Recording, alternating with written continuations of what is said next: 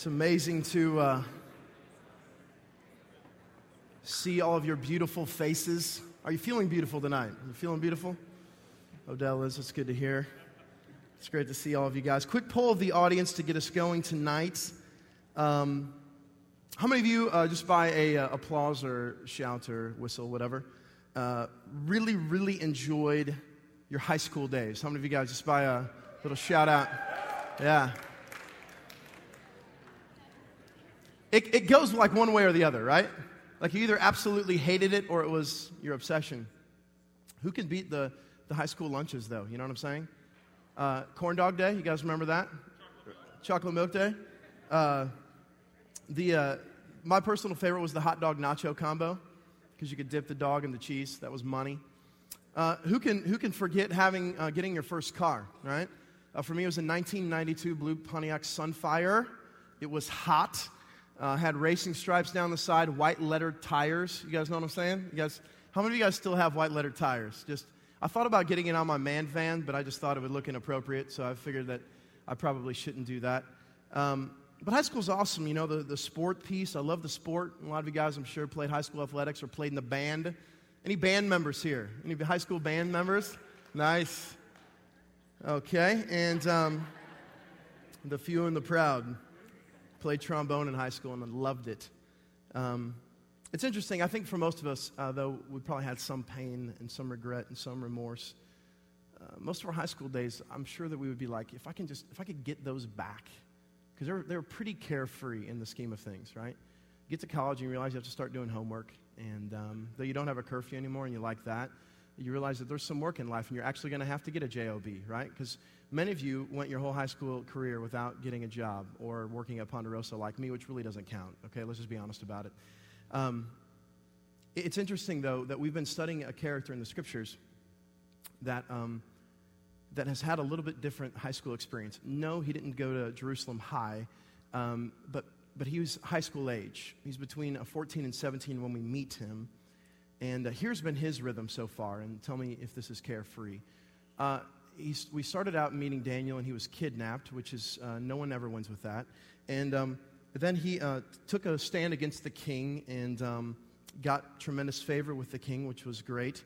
And then there was a death sentence on his life, probably at the age of 17 or 18.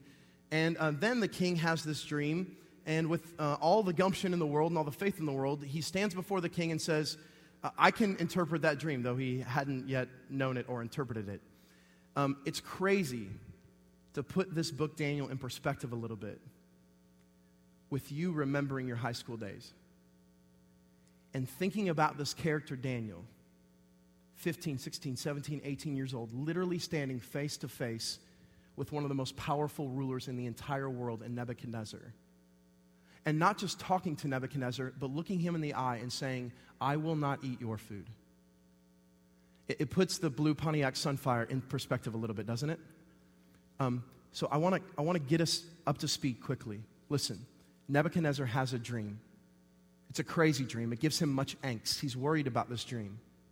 And he calls all of the wise men in Babylon together, and he says, listen, I'm not going to tell you my dream and then interpret it. Homie, don't play that. Here's what I'm going to do. I want you to not only tell me the dream, but interpret it for me. And if you can't do that, I'm killing all of you. Literally all of them, all of the wise men in Babylon. And so the wise men responded like, no human can do this. Like there is not one human in this entire world that can do this. And then they add another statement. They're like, only the gods can do this, lowercase plural, right? And so Nebuchadnezzar makes the death sentence, which includes Daniel. He says, all right, everyone dies then. Everyone's dying. Anyone who is a wise man in this country is dying because they could not interpret the dream. And where we left off was this. The dream is yet to be interpreted. Nebuchadnezzar runs to his insecurity. And we saw this brilliant picture of our character Daniel running to his God. And so last week, you remember, I left with the encouragement for each of us in our own way to run. To run away from the world and to the only place that gives true comfort, refuge, and strength. And that is the Lord and Savior, Jesus Christ. And so before we open tonight, I just want to encourage you with this. We're here to preach Jesus tonight. And though we're in the Old Testament and studying an Old Testament character, we really believe here that every story in the Scriptures whispers the name of Jesus. And tonight you will hear that. You'll hear us talk about Jesus, focus on Jesus, and in so doing, glorify Jesus. Amen? You guys ready to go then? So I want to start us out just to kind of get our hearts prepared by saying this ancient prayer together. It'll be up on your screen. It's called the Lord's Prayer, all right? So let's open tonight in just a preparatory way, and let's say together here the Lord's Prayer. Our Father, who art in heaven, hallowed be thy name. Thy kingdom come, thy will be done, on earth as it is in heaven. Give us this day our daily bread, and forgive us our debts, as we forgive our debtors. And lead us not into temptation, but deliver us from evil. For thine is the kingdom, and the power, and the glory forever. And all God's people said, amen. Turning your Bibles to Daniel chapter 2, my friends. The page number is on your screen. And we will get ready to dive right in here. When you're there, say, I'm there. Nice. You're all ready to go. I love it. It's great to see you, seriously. And if you're here for the first time tonight, I want to welcome you, especially those who came to support Judah, a very appropriate name for our context. Here we go. Daniel chapter 2, verse 17. Then Daniel went to his what? To his house, to his adobe, okay? Which is really, really interesting, okay?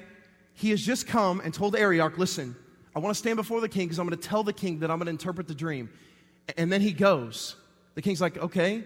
He goes, and where does it say he goes to? His what?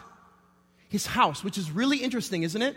He was kidnapped, a deportee from Israel, and yet he has a home, which shows us how much the Babylons wanted to get the Jews integrated into their culture, so much so that they gave them a casa, you know? They weren't just in a dormitory or some big hotel or something. They literally got their own home. And so Daniel goes there. He goes to his home, and he makes the matter known to Hananiah, Mishael, and Azariah. I love this. So you've gotten some goods on someone, some drama. You heard about some particular situation, right? And can you put yourself there, like going back and explaining the drama to a group of people that has gathered? So take your situation when you've done that before in the negative sense and completely scratch it, because that's not what happens here. He goes back with all prudence, the scripture says, with all composure, and he simply brings these boys into the situation. And what's the situation? Okay, guys, listen. We're all going to die. We were all going to die. But I've stepped up and I said that I'm going to interpret this dream. But I don't know the dream yet, nor do I know its interpretation. And so they're all like sitting there, these four men, and he's sharing this story. And you can picture like the angst in this room, because it's possible that this is the first time that these three have heard of their own death sentence. But listen, this next word is so unbelievable to me and so encouraging. These are his what? His companions. It's mind-boggling to me. Listen, we have no scriptural reference that any of the other 50 to 75 Jews stood strong. So in this pagan culture, this pagan world, we have four people who have withstood the testing, who have taken a stand against a king for the glory of God, and the scripture says they're what? They're companions. They're close. They're friends. They're connected. This is such a beautiful picture, isn't it? These four men that have taken a stand against a tyrant, and here they are as friends, as companions. It makes me think so much about our relationships. I think within the church there are two kinds of relationships. There are Christian acquaintances, and what I mean by that is you say you're a Christian, I say I'm a Christian. We really don't know anything about each other's lives, but we can talk all of the ridiculous Christian lingo, and so that makes us acquaintances, right? We go to the same church, we sit in the same pew, whatever, we're acquaintances. You say Christian, I say Christian, but there's no depth. That's not what we're seeing here. There's a whole different kind of relationship, and it's called Christian companionship. And Christian companionship is different from Christian acquaintance. Here's how. It's when I am deeply concerned about the holiness and the pursuit of God in my friend. In other words, I desire with all that I am for them to seek God and know Him further. That's companionship. Picture then an entire church filled with people that are not just acquaintances, but that are companions, that are deeply concerned about the pursuit of God across the entire room. We're trying to do that here. We're trying to kill gossip so that can happen. We're trying our best to kill judgment so that can happen. Do you understand that it would shift everything if that was your desire? Oh, females, you would wear different things at times. Because you would be concerned about your Christian brothers here in the room, especially. You would be concerned that you would be causing them to lust. And so in your attire, you would wear something different because you desire Christian companionship. You want to push your brother towards the pursuit of Christ. And men, you would not indulge the female identity crisis by giving in to the sense of beauty. You would push your females toward the cross of Christ by reminding them that charm is deceptive and beauty is fleeting, but a woman who fears the Lord is to be praised. You start to understand how much of the church in general is built up of acquaintances. Companionship is we want to pursue God together, all of us, holding each other accountable, tough love, able to look each other in the eye and saying, let's go for it. You get the picture of 4 men sitting in a house fighting together. You see what I'm saying? I want to encourage us tonight. We are attempting as best we can by the grace of God to have Christian companionship within these walls. And I want to encourage you, if you find yourself as a gossip, it's time to repent and turn. If you find yourself walking in here and being completely okay with acquaintances, I want to encourage you to seek something deeper. We desperately need it, don't we? God has blessed us with the opportunity to have brothers and sisters in Christ who look us in the eye and say, no, you see, you're compromising. There's more to be had in your relationship with Christ. Don't we need that, church? Anyone who denies the concept of the church in America, which I did in my teens, anyone else? You got angry at the church because you saw the church was filled with wretched people, and you're just like, no more of the church. Anyone who renounces the church takes away some of the biggest blessing that we have in each other. We are failed people, but we have the opportunity to be companions. I've realized this week that there are so many people that I just burden for in their pursuit of holiness. I hope that when you see me and I see you and we get together, there is just this sense in us. I pray that Mark is not struggling when he's privately alone. I pray for his pursuit of holiness. I pray that he's seeking the word. You see the difference? Do you sense that you're settling for acquaintances in this body, friends? Or do you feel like you're really deepening, really wanting the pursuit of God in each other now? What happens after that? Check this out. Verse 18. And he told them, his companions, to seek what? Mercy from the God of heaven concerning this mystery, so that Daniel and his companions might not be destroyed with the rest of the wise men of Babylon. Okay, there's 2 sides of this. There's the funny side, right? Hey, King Nebuchadnezzar, I'm going to interpret your dream. Boys, we better pray for mercy because I have no idea what this dream is, right? Like, there's that side where we could instantly think like it's kind of humorous because he's just going back and saying like, I don't know what's going to happen here. I don't know what we're going to do, but God better do something here. I don't think that's the picture. I think it's a prudent, composed Daniel that tells his boys we need to seek mercy of the God of what? Do you see here? The God of what? Look in your scriptures. The God of what? Heaven. Now, when I study the scriptures, I'm always attuned to interesting phrases. Do you find that interesting? The God of heaven. Any phrase that I think doesn't show up in the scripture a lot, I'm instantly drawn to. God of heaven. Guess how many times? 23. The most is in Ezra, 8 times. For the exact same reason why Daniel says God of heaven here. Why would he say God of heaven? Why wouldn't he just say God? He said God before. Why God of heaven now?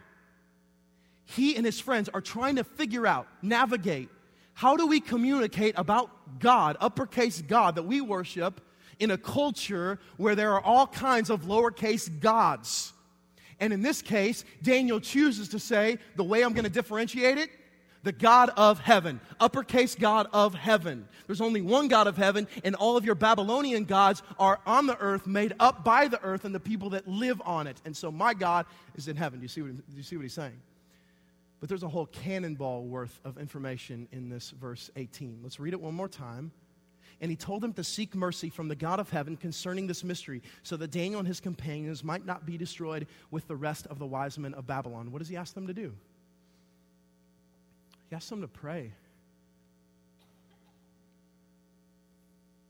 4 men sitting in a house in a pagan culture, in a pagan Babylon, in a pagan city, you get the picture here, away from home. Get this picture, please. 4 men in a house. All of their surroundings completely anti-God, including some of the same Jews who used to profess God from home. And here, you have these 4 men gathered together, and you get this picture of them, though we don't know it, of these men on their knees. Godly, God-fearing men pleading for what? For mercy. Well, what's mercy? Mercy is not getting what you deserve. Not getting what you deserve. So, kind of confusing, because what do they deserve? Nebuchadnezzar has swung the gavel. And what does Nebuchadnezzar says? You deserve death. Everyone dies. So in this case, they're pleading to God, though they don't deserve it necessarily in God's eyes because of righteousness and who God is as saving grace. But according to Nebuchadnezzar, the gavel has swung, and so they're in deservedness of death. And so they're pleading for mercy. Now, listen, there are going to be certain times throughout this journey where we get a huge glimpse of Daniel's character. Where like all of a sudden God's like, hey, by the way, I wrote this book so that you could see something. Okay? And this is one of those moments where the flashlight shines over the words, and this is a huge moment in understanding Daniel's character. Why has he responded to the king with prudence? Why has his faith seemed unwavering? Why is Daniel seem so strong, so trusting? Why is this happening? It's because Daniel is a man of prayer. I think there's 2 kinds of possibilities here.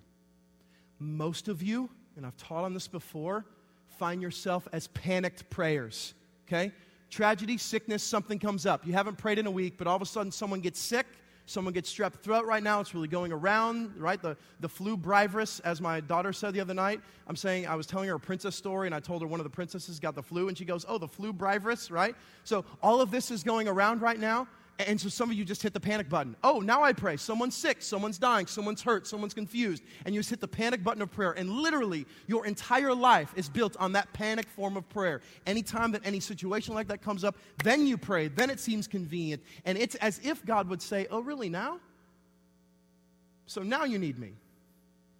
So now there's a desire. There's an opposite kind of the spectrum, and that's someone who lives a life of prayer. Someone who's like a situation comes up like this, and I perceive this as Daniel's situation, where it's like, okay, life sentence, like I'm going to be praying anyway, so now I just have something very specific to pray for. I'm going to be pleading anyway. I'm going to be on my knees anyway, and now guess what? I just have a huge content piece to pray for. Mercy. I know that most of you desperately struggle with prayer, okay? And I can't spend a ton amount of time here on this subject. But let's just confess it corporately, shall we? You're struggling to find time. You're struggling to know what to say. You're struggling to know how it can look like. Is it formalized? What does it really look like to live a life where prayer never ceases? What does all that mean? You're struggling with it. I really feel like most of us are struggling because we haven't yet got out of the pattern of just panicked prayer.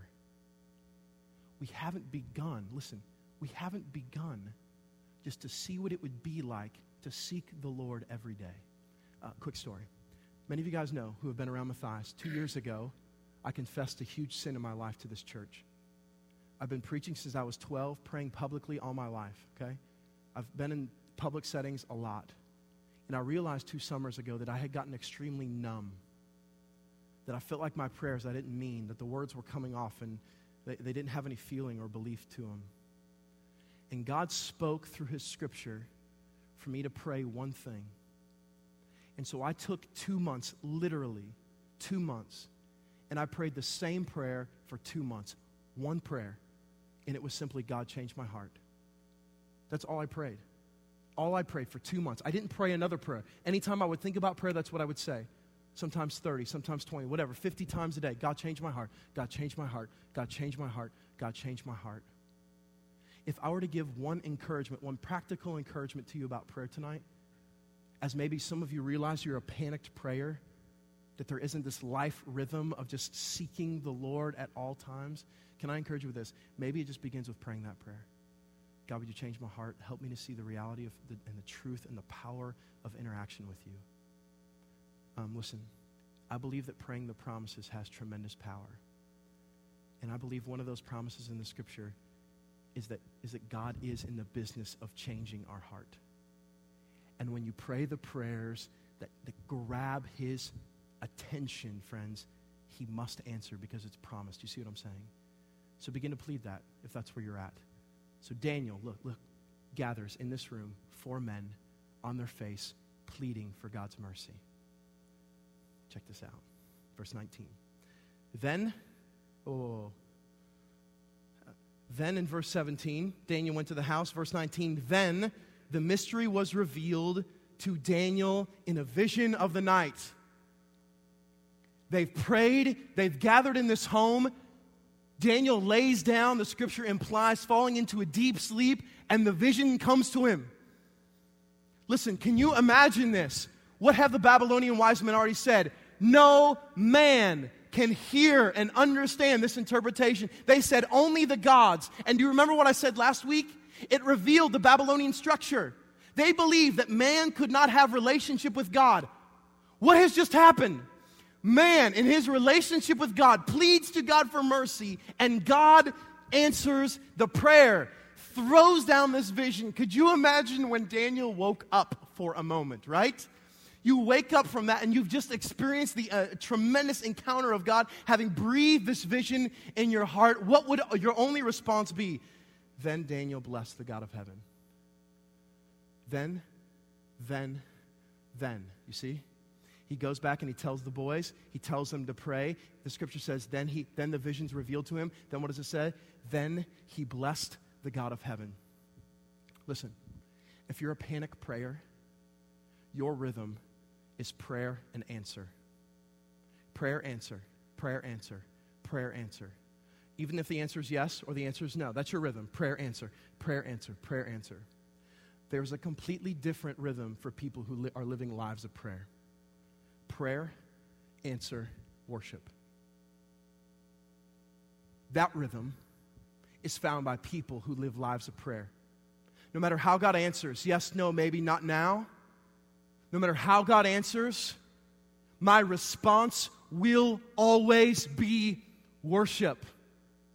And so the life of a prayer warrior seeks mercy from God. God gives it, and his initial response is worship. Most times when a panic prayer hits the panic button and prays, and God answers, they immediately turn to action. They forget who's just answered the prayer, and they immediately just go on their way to action.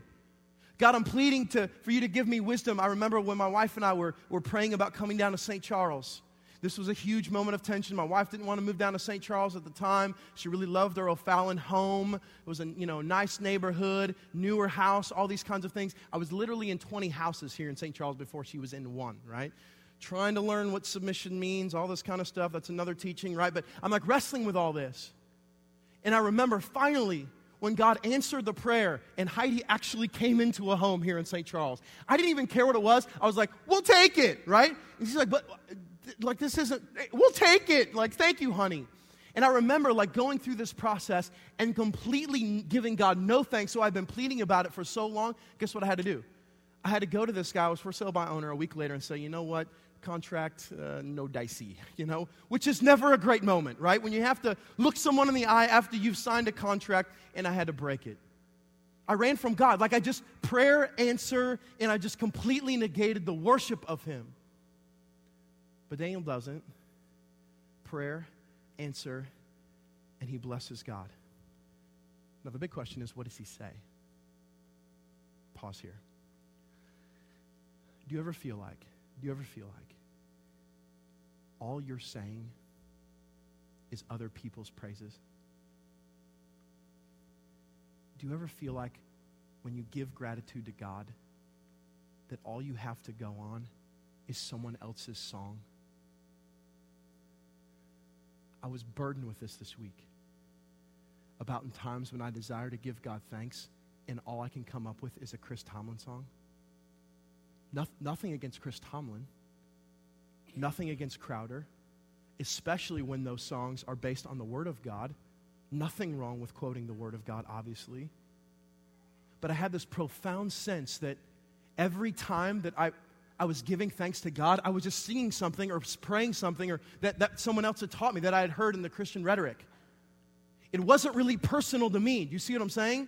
It was like someone else's story of redemption, someone else's blessing, someone else's story. So listen to this. I was reading in Psalm 40, and I need you guys to hear this before we read Daniel's prayer. Here's what Psalm 40 says, and the psalmist says, I waited patiently for the Lord. He inclined to me and heard my cry.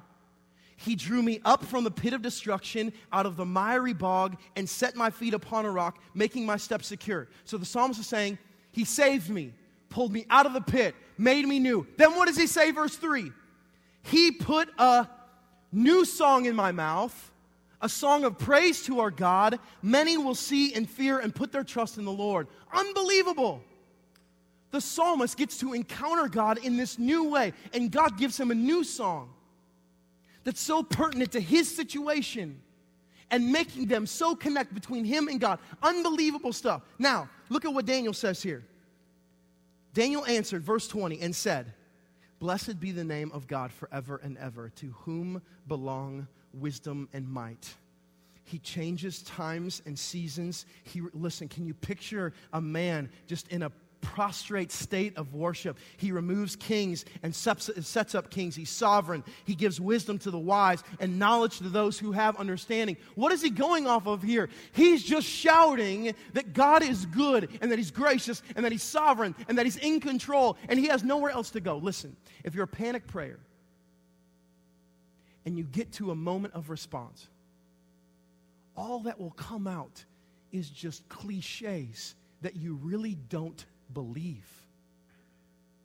Do you feel like sometimes in your life, all you're talking to people about in the terms of Jesus are just cliches that you really don't believe? God's good all the time, God's good, right? When I was youth pastor, I said that 1,000,000 times. And it was a big crowd pleaser, right? God is good all the time. And everyone's dressing the dragon, do the hula. You know what I'm saying? It's just this stupid cliche. It's true. But in our hearts, we're just saying it and not really believing it, not really rooting ourselves in it. And this is a man who really believes the prayer and the worship that he's saying. Verse 22, he reveals deep and hidden things. You see? So incredibly specific to his situation right there and right now. He knows what is in the darkness, and the light dwells with him. To you, O God of my fathers, I give thanks and praise, for you have given me wisdom and might, and have now made known to me what we have asked of you, for you have made known to us the king's matter. This is a man that is completely in love with his God, like I've talked about it before, and his only response is worship. He has no other option at this point. And he's got a big meeting ahead. He's got to look in the face of Nebuchadnezzar and share this dream, but all he can do is worship and glorify and praise. Do you think sometimes for you that the numbers of options at the moment of answered prayer is more than prostrate worship? More than just on our face, glorifying God in complete abandoned worship? Is He answering prayers in your life? That's a fairly interesting question, isn't it? Is He answering prayers in your life?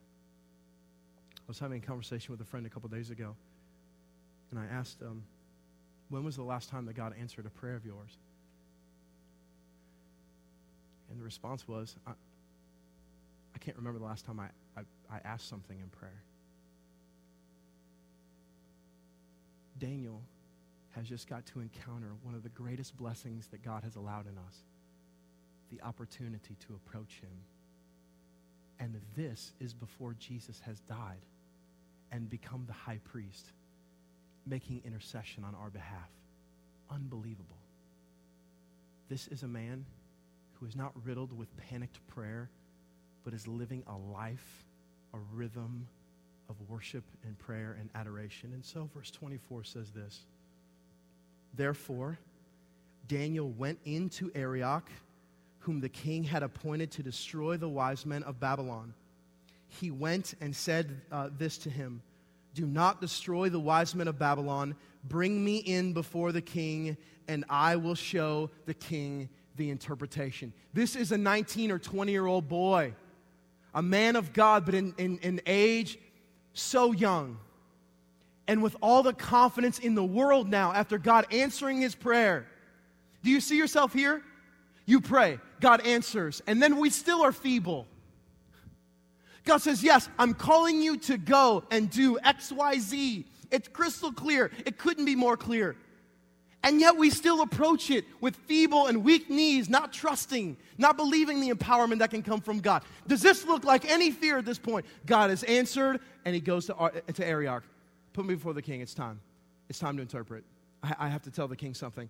Here it is. All resting in on God. And I want to close with this idea and thought. Listen. The scripture said at the end of chapter 1 that Daniel had grew tremendously in knowledge and wisdom. He had been trained in the Chaldean way. He knew sorcery and magic as it pertained to the Babylonian culture. And so he could have rested in his gifts. And do you remember when I told you about the dream manuals? He could have went back to his friends and been like, all right, I'm pretty gifted in this stuff. Now I'm going to go back to the dream manuals. Remember what I told you about Babylon? They had these huge volumes of dream manuals. We're going to look at this. I'm going to rest and trust in my gifts. And then we're going to go to it. Who knows what's going to happen? Maybe the king will buy in. He knows that if he trusts in himself, that failure is near. And so he knows the only way to stand confidently before a king is to allow the King of Kings to invade his heart. And so that's where he starts. And then with no weak or feeble knees, he stands before Nebuchadnezzar and says, it's time. Arioch, go get him. I have a dream to interpret. Now, I want to close with this and just want to invite the guys to come up. I want to ask you a very specific question tonight. At the end of my prayer journey, I got to this place where God had said, after 2 months worth of God changed my heart, of God changed my heart, of God changed my heart, of God changed my heart. I remember God answering that prayer. And then I remember the first time that I spoke a different prayer to him. And I remember the words because I couldn't forget them, because they were words that I'd never prayed before. It was like all of a sudden I had this fresh encounter. It was like all of a sudden God had put a new song on my heart.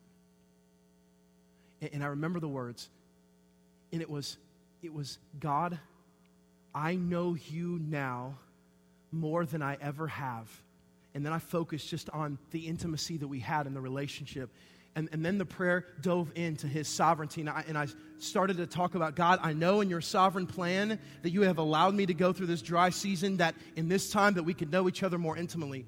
And so I just kept praying. And I realized, God had put a new song in my mouth. And all of a sudden, my prayer life completely changed. And I remember praising and worshiping, not with my daddy's prayer or just some prayer that I learned in Sunday school, but all of a sudden, like the God of the universe had put a new song of praise for himself on my mouth. And it felt so genuine. It felt so authentic. I felt so many days of my life, all I'm doing is just expressing what someone else has said instead of finally being able to be like, God, here's what you have done in me specifically. And I come to you with tremendous gratitude. And so I ask you this now. What is the last prayer that he has answered in your life? Yes, no, maybe, not yet. What is the last prayer? Now, some of you have never prayed before. And maybe tonight your prayer for the first time is just, God, begin to change my heart. God, begin to shift who I am. Maybe that's you tonight. But for the rest of us, when was the last time that God answered a prayer? Here's what we're going to do. We're just going to sit in this room together, and I'm going to pray that God puts a new song on your mouth, a new way to give thanks. As you reflect on that answered prayer, as you reflect on His goodness, I'm going to pray even here and now in this room that God does something in you that all of a sudden you realize that He has answered. Though you went away in quick action, that yes, He spoke. And so, church, I just want you to sit in this room now, and we're going to pray that God puts a new song of thanksgiving on your heart. Maybe that will cause you to stand. Maybe that will cause you to speak out. Maybe that will cause you just to sit silently. Whatever that means for you, does He answer prayers or not? Let's just sit in the presence of God tonight.